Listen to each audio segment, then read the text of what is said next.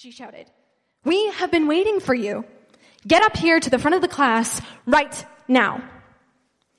Margaret walked slowly to the teacher's desk, was told to face the class, and then the nightmare began. Miss Garner ranted, "Boys and girls, Margaret has been a bad girl. I have tried to help her to be responsible, but apparently she doesn't want to learn. So we must teach her a lesson. We must force her to face what a selfish person she has become. I want each of you to come to the front of the room, take a piece of chalk, and write something bad about Margaret on the blackboard. Maybe this experience will motivate her to become a better person." Margaret stood frozen next to Miss Garner. One by one, the students began a silent procession to the blackboard. One by one, the students wrote their life-smothering words, slowly extinguishing the light in Margaret's soul. Margaret is stupid. Margaret is selfish. Margaret is fat. Margaret is a dummy. On and on they went until 25 terrible scribblings of Margaret's badness screamed from the blackboard. The venomous sentences taunted Margaret in what felt like the longest day of her life. After walking home with each caustic word indelibly written on her soul, she crawled into her bed claiming sickness and tried to cry the pain away. But the pain never left, and 40 years later, she slumped in the waiting room of a psychologist's office, still cringing in the shadow of those 25 sentences. To her horror, Margaret had slowly become what the students had written. Margaret's teacher knew exactly what she was doing. She knew the power of name-calling. Margaret was humiliated by a thoughtless and cruel act, robbed of the sparkle in her eye, cursed to live the rest of her life in the shadow of that nightmarish experience.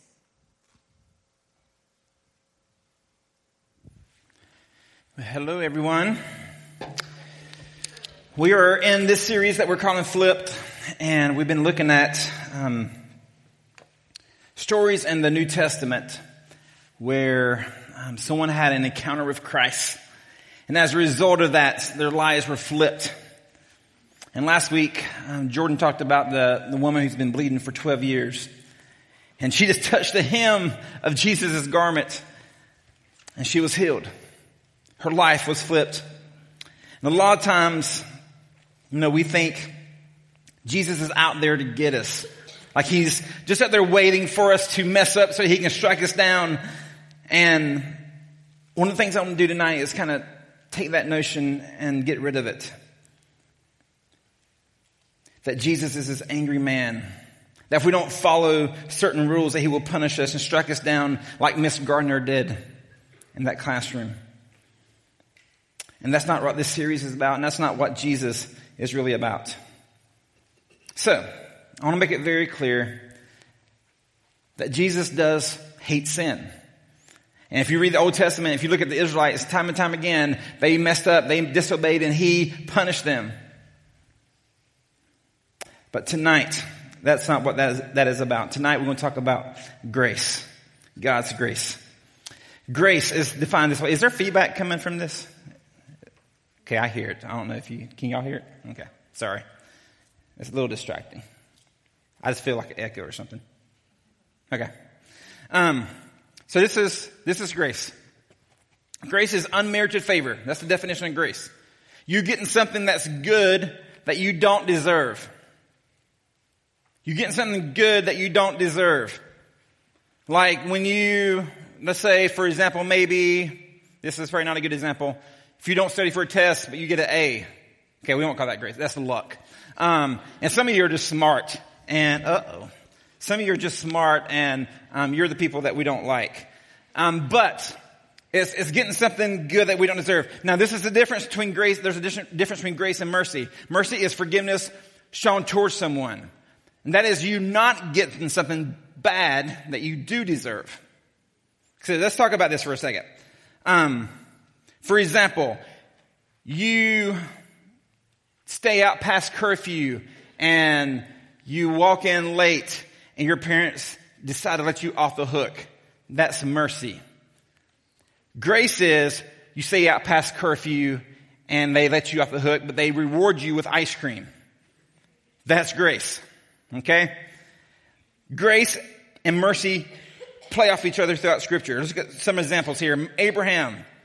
Mercy withholds the knife when he was going to sacrifice Isaac. Grace provides the lamb in the thicket. The prodigal son. Mercy runs to forgive the prodigal son. Grace throws a party with the robe and the ring and the fattened calf. Mercy keeps us out of hell. Grace takes us to heaven. Mercy is God withholding you from what you deserve, and grace is giving you what you don't deserve. That's the difference between grace and mercy. And did Jesus show us grace? Yes. Time and time again we see in Scripture, for a couple examples, the woman caught in adultery, right? They're about to stone her to death, kill her for what she did. But Jesus comes up to her and says, no. The first person who has never sinned, I want you to throw the first stone, but the rest of you just wait. And Jesus showed her grace.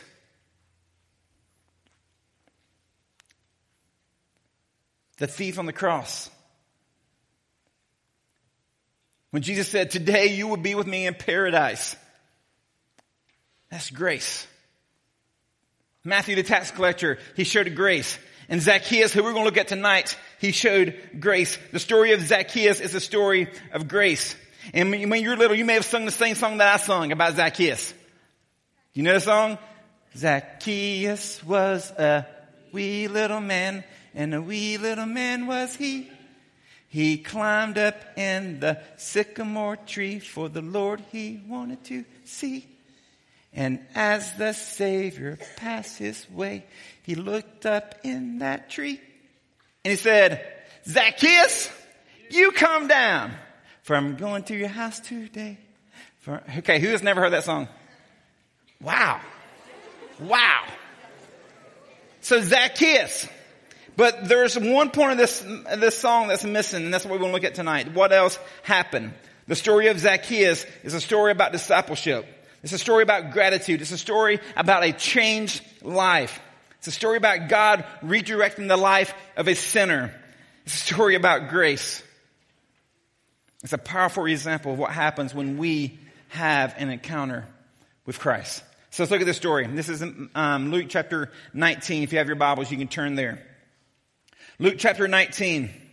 We're going to start reading verse 1. This is what it says. It says, he entered, this is talking about Jesus. Jesus entered Jericho and was passing through. And that's just a small little note there that he was not intending to stay in Jericho. He was just passing through Jericho. Verse 2, and behold, there was a man named Zacchaeus. He was a chief tax collector and was rich. Why was he rich?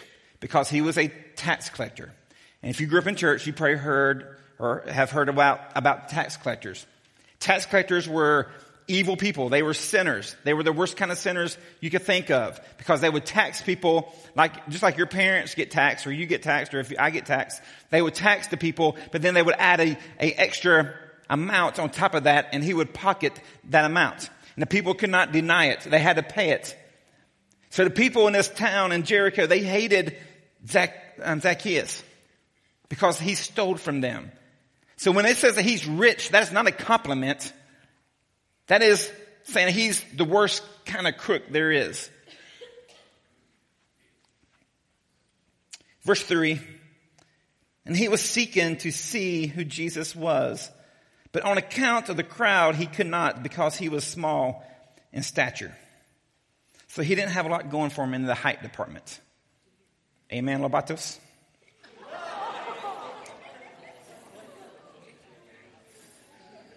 Grace. Show me grace. I love you, man.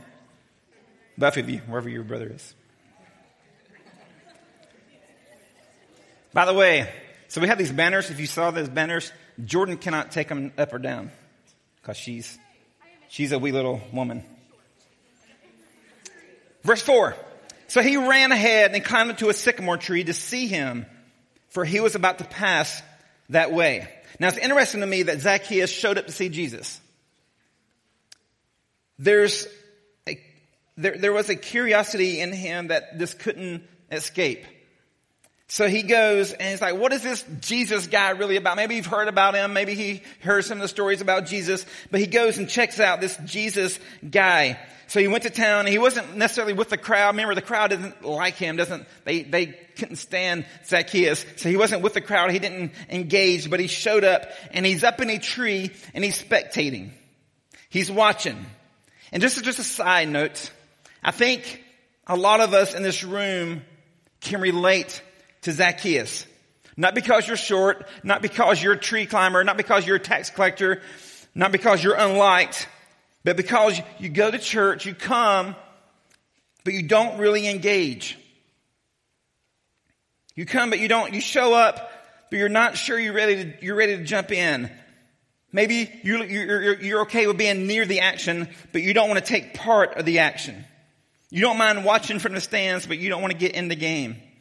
You want to watch like Zacchaeus did. You want to be a watcher, but you're not ready to be a follower. And for now, you're just close enough. And that's why we're doing this whole thing that the student leadership team that you've been hearing about. Because we don't want you to just come and participate. We want you to get in the game. Get out of the stands and get into the game. We want you in the game. And some of you come to Surge and you love the games beforehand. You play NASCAR, you play basketball, you love that time. Then you come in here and you kind of half participate in worship and you're just kind of with your arms crossed. You don't really want to participate. And then during the message, a lot of you guys or some of you guys kind of make the excuse, go use the restroom, but you really don't, because I did the same thing when I was your age, because I know what you're doing. So you get up and you go to use the restroom during the message because you're bored or maybe you're just not engaged. And then we sing one more song and then you go out and you don't really participate in small groups, and then you're just ready for small groups to end so you can play another game in Nice Square before your parents pick you up, before you have to leave. And you're here, but you're not in the game. You're up in a tree and you're spectating. So Zacchaeus, he's up in his tree watching, and verse 5 says this: and when Jesus came to the place, he looked up and said to him, Zacchaeus, hurry and come down, for I must stay at your house today. Now wait a minute. What is happening here? Jesus walks past the worst guy in town and invites himself over to play Fortnite. Like, what is happening? This is so shocking, and most people would have expected Jesus to either ignore Zacchaeus or to kind of point his finger and says, you need to stop being mean to these people. Stop being a jerk. But instead, Jesus, with a huge crowd of people watching and listening to him, he singles Zacchaeus out, not to yell at him, but to hang out with him. Now we can make an assumption here. This is not what Scripture says, but an assumption is they had a party. We know that when he went to Matthew, a different tax collector's house, they partied, because it says there's this great banquet. But with Zacchaeus, we don't really know, so that's just an assumption. But Jesus got invited to Zacchaeus, the worst sinner in town. And Jesus invites himself to his house, and his intentions change. Remember what verse 1 said? He was passing through Jericho, but now he's staying for a little while. His intentions change. And to be a guest of someone was considered the highest level of intimate friendship during that time. And also to receive hospitality from a sinner was the same, or considered the same, as participating in that sin. Which explains what happens next. Verse 7 says, and they went, and when they saw it, the crowd, when they saw, they all grumbled. He had gone to be the guest of a man who was a sinner. In other words, why would Jesus, a man who claims to be God, spend time with someone who was so messed up? So screwed up, with someone with such a past, someone with such a present? Isn't Jesus for the good people? Isn't Jesus for the church people? But Zacchaeus experienced something different. This is in your notes. Jesus loves you in spite of your past. And that is good news for us. Jesus loves you in spite of your past. See, Jesus knew what Zacchaeus had been doing, how he had been living his life, and Jesus wasn't okay with it. But Jesus knew that the order that Zacchaeus thought and the order that we think isn't necessarily true, that you have to get your life straightened out first and then come to Jesus. That's not it's the opposite. Jesus wants you to come to him. It's flipped. Jesus represented a message that God loves you for free, and God wants to have a close relationship with you no matter what you've done, no matter what you're currently doing, no matter what your past is. You don't have to get your act cleaned up first. He wants you just to come and trust him. Jesus loves you in spite of your past. I know some of you have a past. You have a past. And your thought right now is, no. If you knew my past, Tim, Jesus would not love me. And that is not true. That's so far from the truth. Jesus loves you in spite of your past. You don't have to get your act cleaned up. You don't have to stop doing everything that you're doing. You don't have to do everything right in order to approach God. You need to simply come. Verse 8. And Zacchaeus stood and said to the Lord, "Behold, Lord, the half of my goods I give to the poor." Now during this time, rabbis requested or kind of asked people to give 20% to the poor. But here Zacchaeus, this tax collector, is going to give half, 50% to the poor. And it says, "If I have defrauded any one of anything," which of course he has, he says, "I will restore it fourfold." Also during this time, if anyone had ill money earned, the requirement was you to pay it back plus 20%. And he's paying it back fourfold, which is crazy. Verse 9. And Jesus said to him, "Today salvation has come to this house, since he also is the son of Abraham. For the Son of Man came to seek and to save the lost." So the story of Zacchaeus, it's a story of grace. Zacchaeus getting something that he doesn't deserve. And for some of you, listen, for some of you in this room, you're sitting exactly where Zacchaeus was, not because of your past, because of what you have done. You're afraid of getting too close to God.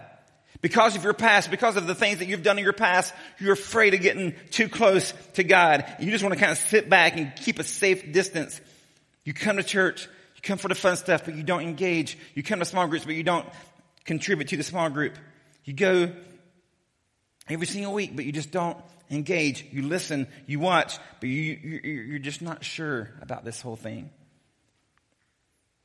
But what would happen if you discovered what Zacchaeus did? Jesus is willing to redeem you from your past and redeem you from your sin. And you don't have to get your act cleaned up first in order to do so. You can run to him right now. Right now. Romans 8, 38 and 39 says this. It says, "For I am sure that neither death nor life, nor angels, nor rulers, nor things present, nor things to come, nor powers, nor height, nor depth, nor anything else in all creation will be able to separate us from the love of God that is in Christ Jesus our Lord." And I love this quote. This is what Mike Econelli says. It's going to be on the screen. He says this in response to this passage. He says, God's love is sticky. Paul uses a lot of religious words here, but the bottom line is we're all stuck with God's love, whether we want to be or not. The words "nor anything else in all creation" means that nothing can stop God from loving us. Nothing. He just keeps loving us. In modern language, you could say that neither failure, nor poor church attendance, nor inadequate Bible reading and prayer, nor betrayal, denial, doubt, insecurity, guilt, weakness, or bad theology, or even losing our temper can separate us from the love of God. He loves us when we don't want him to love us. He loves us when we don't act like Christians. He loves us when our lives are a mess. His love is sticky, resistant to rejection, aggressive, and persistent. That's it. Nothing, get this, nothing can separate you from the love of God. He loves you in spite of your past. That is grace right there. No matter what you've done, his love covers that sin. Someone needs to hear that tonight. No matter what your past is, his love covers that sin. Romans 6:1 says, what shall we say then? Are we to continue in sin so that his grace may abound more? It's like, all right, so they're saying, okay, so if God's grace is free and that's what we get, should we just keep sinning so that his grace can abound even more in our lives? He's going to forgive us anyway, right? And scripture says, by no means. Or my translation is, heck no. Don't do it. When you understand the grace of God, you will strive not to sin. Tonight, if you find yourself struggling with your life and what you've done, remember the love of God is an amazing thing, and the grace of God covers you.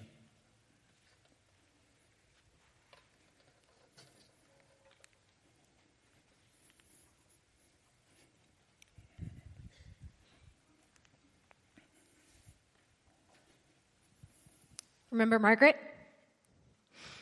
After decades of depression and anxiety, she had finally sought help and was having the last meeting with her psychologist. 2 long years of weekly counseling helped Margaret to finally free herself from her past. It had been a long and difficult road, but she smiled at her counselor. How long had it been since she'd smiled? As they talked about her readiness to move on.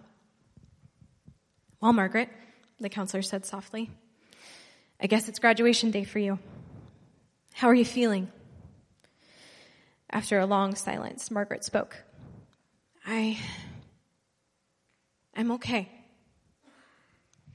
The counselor hesitated. Margaret, I know this will be difficult, but just to make sure you're ready to move on, I'm going to ask you to do something.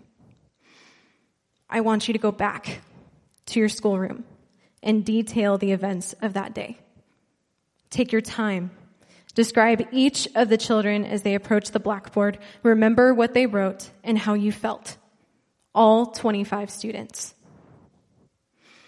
In a way, this would be easy for Margaret. For 40 years, she had remembered every detail.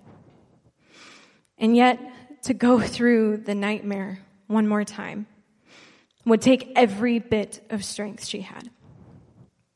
After a long silence, she began the painful description.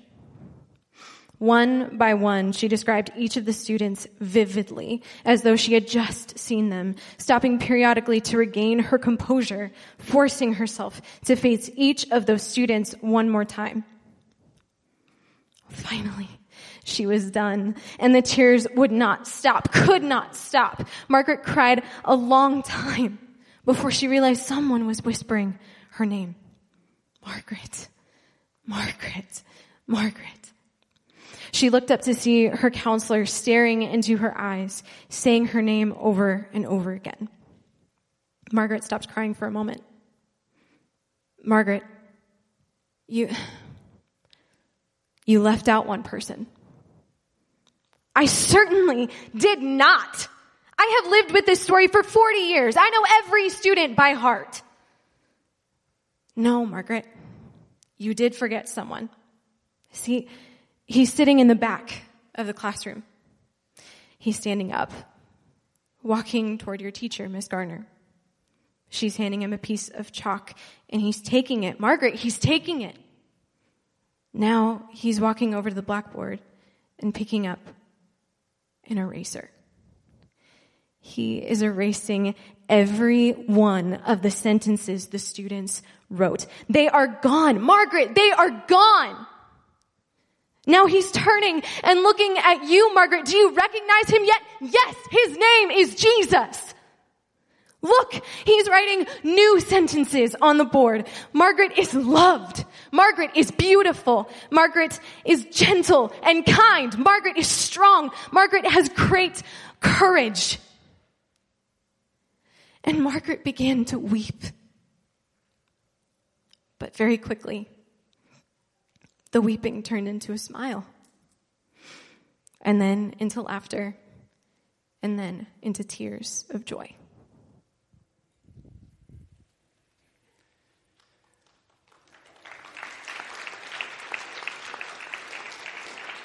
That is grace.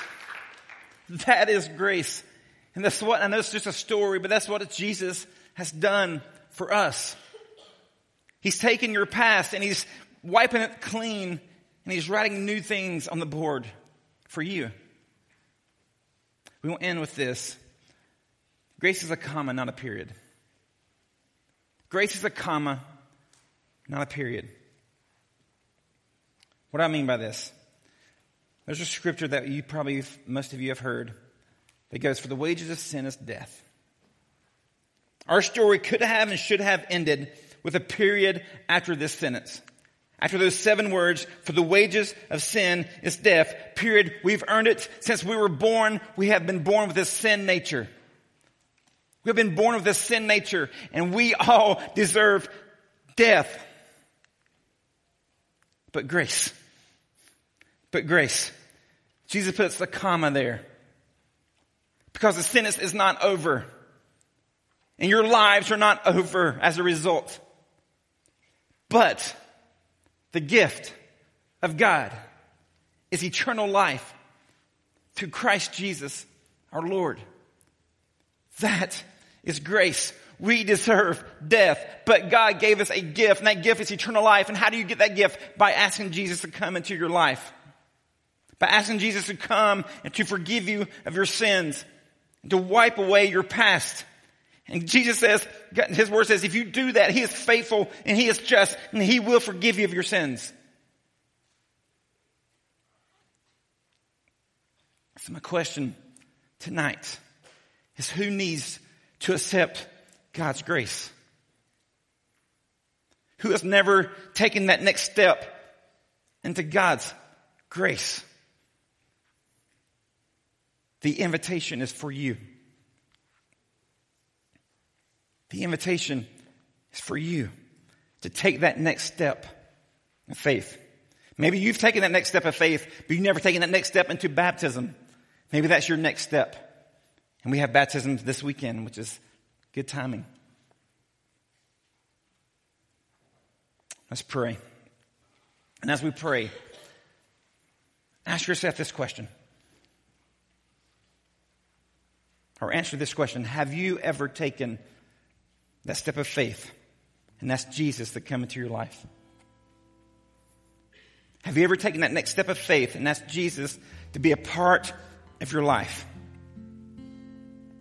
If you've never taken that step and you're feeling the tug to do that, I ask to be faithful and to do it tonight. How? How do I do that? Simply pray and ask God, Jesus, come and take away my sins. Take away my past. Forgive me. I accept your grace. Just like Zacchaeus, I'm asking that salvation would come on my life today.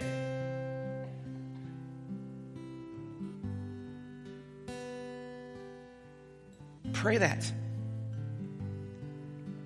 Don't ignore it. If the Holy Spirit is tugging on your heart, don't ignore that. Because the longer you ignore it, the harder your heart will become. And just pray and talk to him. And he says, if you do this, he is faithful and he is just, and he will forgive you of your past. Jesus, we come to you now, and we just ask that if anyone here does not know you, that they will come to know you, that they will accept your grace.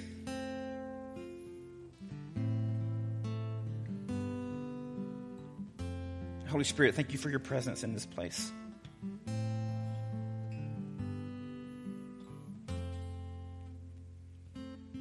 And no, we don't do this. Keep your eyes closed just for a second. If you pray tonight and you accepted Christ, you accepted this grace for the first time, will you just raise your hand? Awesome. Okay, can I ask you to do something bold? Everybody look at me. I saw several hands. Can I ask you to do something bold and stand so that we can celebrate with you, so that we can pray for you? Like now, if you raise your hand, there's one. There's a few others. There's one. There's one. Go ahead and stay standing for a second because we're going to pray for you. Sorry, I don't want to embarrass you, but we want to celebrate with you because this is a family. So if you're around one of these people, just kind of, I want you to just surround these people. Let's pray over these people right quick. Just go ahead and stand up and go towards these people, and then we're going to sing one more song. There's one over here. I think there's one in the back, or maybe two in the back. Jesus, I pray for the decisions that were made tonight. And God, we celebrate. We celebrate just like the prodigal son. When he came home, they celebrated. And God, we celebrate tonight. New life. And God, I pray that if there's some more that did not stand or did not make this decision, that you would just grab their hearts, and during small group time that they would just talk to their small group leader. God, we celebrate what you have done in this place tonight. And we pray this all in your name. And we all said, amen.